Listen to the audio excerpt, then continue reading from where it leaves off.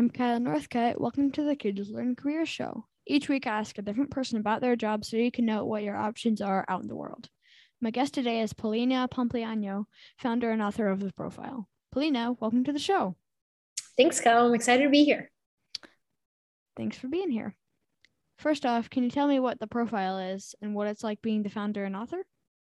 Yes. So The Profile is a newsletter and a media company that I started that studies the most successful and interesting people and companies across a number of industries like business, entertainment, tech, sports, and more.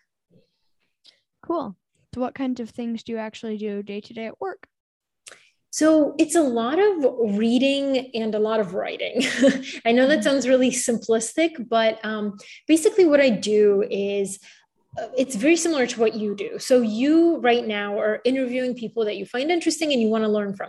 For me, it's very similar in that I identify a person that I want to learn from, and I do a deep dive on their life and their career and their business or whatever they're doing, and kind of understand the path of how they got there. So today, for example, I published one on Steve Kerr, who started as a player in the NBA, played with like Michael Jordan and all these big name players. And then he went on to become a coach of the Golden State Warriors.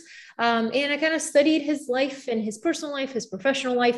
And it's really interesting because on a day-to-day basis, basically all I do is I read a lot of profile articles on them. I watch a lot of video interviews that they've done, and I listen to a lot of podcasts where they've been interviewed. And I try to get a sense of who the person is, kind of their essence, and like what and how they've approached their life and their career.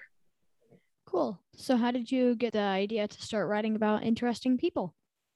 So it's very much about how I learn. So the way that I learn, and I've always done this even when I was in school, and I remember sitting in a classroom and my worst subject in school was history. Like history class, I just couldn't, they would be like, okay, and the French Revolution. And I'd be like, oh, I can't remember this. So what I would do when I got home is say, okay, how can I actually learn about the French Revolution without just memorizing everything that my teacher said? And the way I would do it is I would identify the key players in the French Revolution. So I'd like Marie Antoinette, for example, and she was really interesting. So I would do a deep dive on Marie Antoinette and try to understand her life and how she fit into the context of the French Revolution and develop like an emotional connection with that person that would help me remember. So then I was like, okay, well, I like learning by studying people and their lives and putting their lives in context of the time they lived in. So when I was a reporter at Fortune magazine, I had some extra time on my hands and I was like, I really like this. I learned by reading long form profile articles of people and companies. Why don't I just put it together in an email, like a newsletter, and send it to family and friends so we can talk about it? And that's how I started. Cool. So you talked about this a tiny bit in the previous question, but did you consider other jobs or careers before this one? And can you tell us a bit about the path you took to get there? Yes. So I was always interested in journalism ever since high school. In high school, I joined the student newspaper. So that's kind of where my love for like research and interviewing people and writing started. So then when I got to college, I majored in journalism, and then I had internships at CNN and USA Today. And then I graduated from college and really struggled to find a job in media because media goes through cycles and a lot of people got fired and laid off. And it's a really tough business.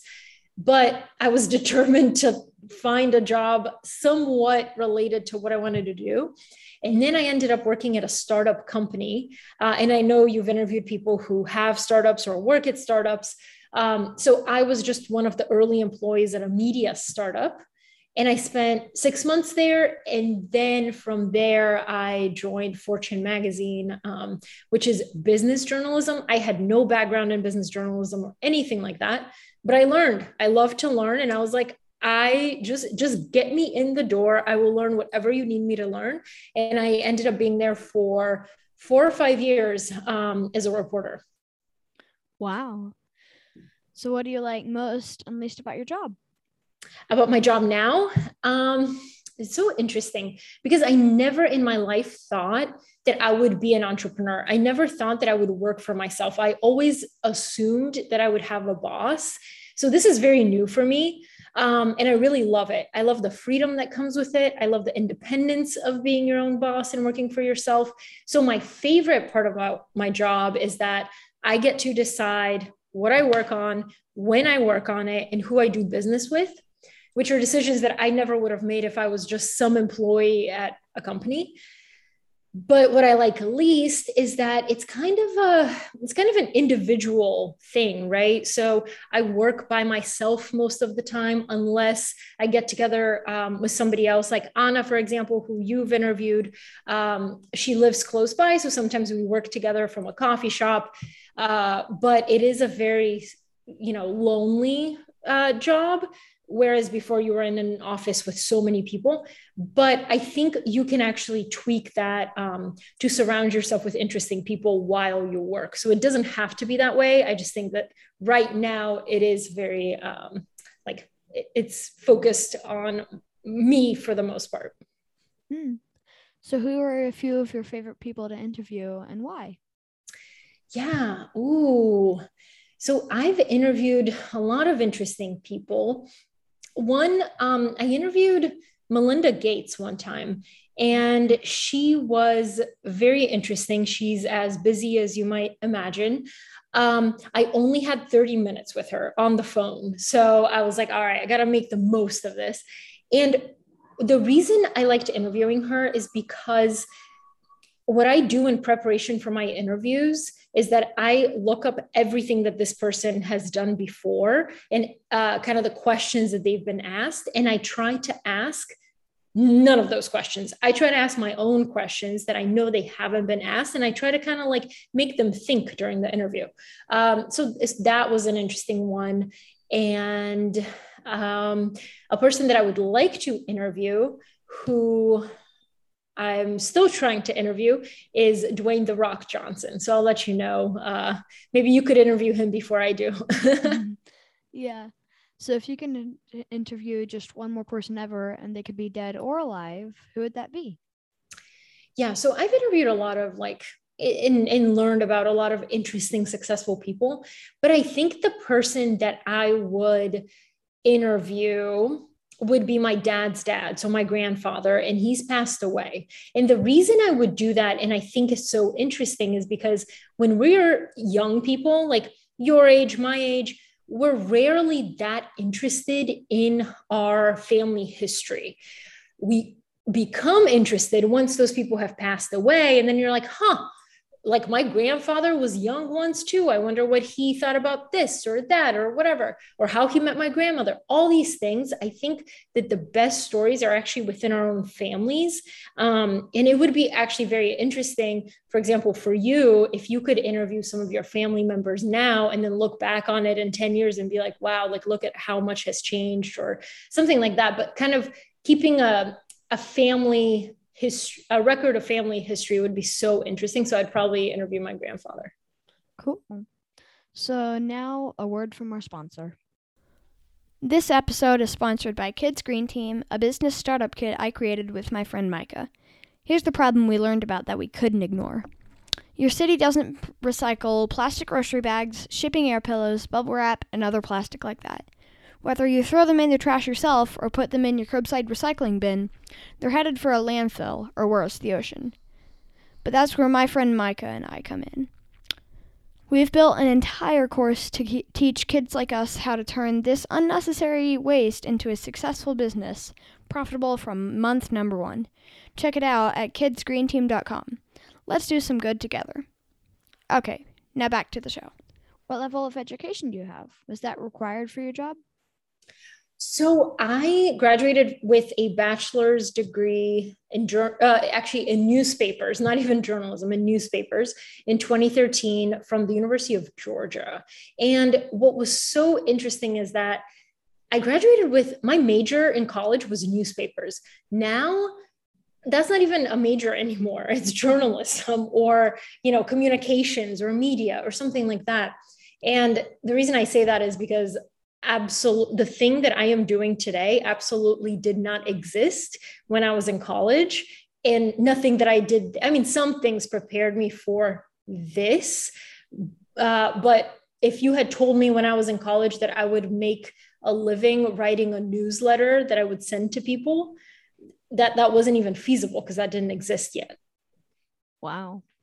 So how much money would someone starting out in your field expect to make, and what's the long-term income potential? Yeah. Okay. I love this question. And I love that you're asking it because so few people actually talk about money, and money is still a very taboo thing. I think that when somebody looks at like, oh, Paulina sends a newsletter and she makes money like that, they probably think I make like $10 a month. But the truth is that if you have distribution, if you build your podcast to be big enough, if I build my newsletter to be big enough, the beauty is that you can make money via a whole host of channels. You can have advertisers, you can have sponsors, you can go direct to the consumer. So your podcast listeners could pay for your podcast directly. For me, most of my revenue is direct. So I send a newsletter and people pay for it. That direct relationship with the reader is so valuable because it's uncapped. That means that I could make $10 a month, or if it's valuable enough, and if I have enough people on my newsletter list, it could go up to the thousands, to the tens of thousands of dollars a month, to some people are making $1 million a year from a newsletter, which is wild. But I think that this is the beauty of subscription businesses, is that there is unlimited potential and you can just continue to compound month after month. Cool. So how much free time do you have? Like, do you work a traditional 40-hour work week more or less? So I probably definitely work more now than I did at my traditional job as a reporter, where I probably worked about 40 hours a week. I probably work more now, but I have a lot more flexibility. So what that means is, like, I don't have to work 8 to 5 or 9 to 5 or whatever, uninterrupted and sitting at a desk. What I might do is in the morning, I might work, then I might go work out and exercise. And then I might come back and work at 9 p.m. on my newsletter. So the hours are weird, but the flexibility is great. And I think that that's what matters to me the most. Cool. So what advice do you have for young people considering what you do for their job? Yeah. So know that what you end up doing as a job or for work may not even exist yet. Some people are out here, designing video games. That's not necessarily something that 5 years ago, 10 years ago, you would have gone to school learning how to do. A lot of these people learn to design video games because they themselves played video games in their free time. So my advice would be pay attention to what you enjoy doing in your free time that's not work or school, and kind of double down on that and get really, really good at that, because in the future that may one day make you money. Wow. So this one is borrowed from Tim Ferriss, a best-selling author and one of the top podcasters in the world. What is one of the best or most worthwhile investments you've ever made? Ooh. Okay, so when I first moved to New York and I was maybe 23 years old, for 4 years, I mentored a high school student and I helped her with her application to go to college and things like that. The reason that was such a good investment for me, even though it didn't pay, it wasn't a paid opportunity, it wasn't anything like that. It's just something I enjoyed doing, working with this young person, is that it transfers knowledge from me to someone younger and helps them kind of learn and make decisions as they go on. So I genuinely think, like, whatever skills you're learning, a lot of us have a responsibility to pass those skills on or help guide a younger person so that they can better develop in their career and their craft. And I think that that's one of the most gratifying investments you can make. Wow. So is there a time in your life where you felt like you completely failed at something, but it ended up helping later on in life? Yes. So when I graduated from high school, you know how, well, you'll see, I guess, but a lot of all my friends were freaking out. They were like, where am I going to go to college? Am I going to get accepted? And I was really into journalism. So I looked up what's the best journalism school in the country, and it was at Northwestern University. So I was like, well, I got to go to Northwestern, except for the fact that I didn't get in. So when I didn't get in, I was like, oh my God, I'm a failure. Like everything's just, I'm never going to be a reporter. And I had all these crazy thoughts because of all the pressure. And when that didn't work out, I ended up going to the University of Georgia, but they also had a good journalism school, but I thought I had failed because I didn't get to do what I wanted to do. And then you find out, you grow up and you realize, oh, thank God I went to this other school that was much less expensive. So now I don't have debt. So now I can go on to live in New York and I don't have to be focused on like paying off my student loans, things like that. That really makes a big difference. And recently, actually, I spoke to a class at Northwestern about the profile. And it's a complete 180. Like you think, oh my God, I'm a failure, or whatever. And then you end up being a speaker at the school that rejected you. No better feeling. Yeah. So is there a person in your life, like a parent, grandparent, teacher, coach, or mentor that made a huge impact on you? If so, in what way? And would you like to give that person a quick shout out? Yes. So when I was 8 years old, my family and I moved from Bulgaria to the United States. And my parents were, I think my mom was 29 and my dad was like 33. And when they moved to the US, none of us spoke English. We didn't have any money. We didn't know anybody. It was a really hard time. But I like now being their age now, I cannot imagine the sacrifice that you would have to make because they were essentially investing in my future. The reason they moved here is so that their child could have a better life than they did. So I think a lot of times we underestimate and kind of take for granted our parents and their sacrifices for our future. Cool. So knowing what you know now, would you have done anything differently growing up? I would have taken more risks and failed at more things.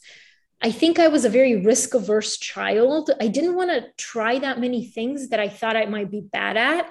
But in turn, I lost a lot of like fun and learning because how do you know you're not going to be good at it if you don't try it, right? So I would have tried more sports. I would have tried more clubs. I would have done what you're doing and tried to start something on my own that I could tie my own name to that could succeed or fail based on whether I was good at it. I think I would have done more of that. Cool. So what's the best advice you have for young people who want to be successful in life and in their work? Yes. What I've learned from studying so many successful people is that they've developed their own unique way of doing things themselves. So most people, they make the mistake of idolizing, right? So they idolize someone. They're like, wow, that's my idol. I would do anything to be like them. What they don't think is like, what has that person sacrificed or what has gone wrong in their life that they gave up in order to have this success? So the best advice I have is identify the people that you admire, that you want, that you admire their path or their career, but then try to talk to those people and ask them all the questions about what's unglamorous about your life. What do you not like? Did you sacrifice your personal life and not have as much fun in order to be so successful at work? All these things are really important. And by learning and not idolizing, you can actually take the best parts of somebody's path and implement them into your own life, learn from them, and then create your own style of doing things. And that's what's going to make you successful. Awesome. Thanks, Paulina. Now it's time for the joke of the day. What room doesn't have doors? What? I don't know. What is it? A mushroom. Oh, I love jokes. I'm so happy you have a joke of the day. That's amazing. Thanks. Thanks again for joining us on the Kids Learn Career Show. Don't forget to subscribe to the show and tell your friends. See you next time.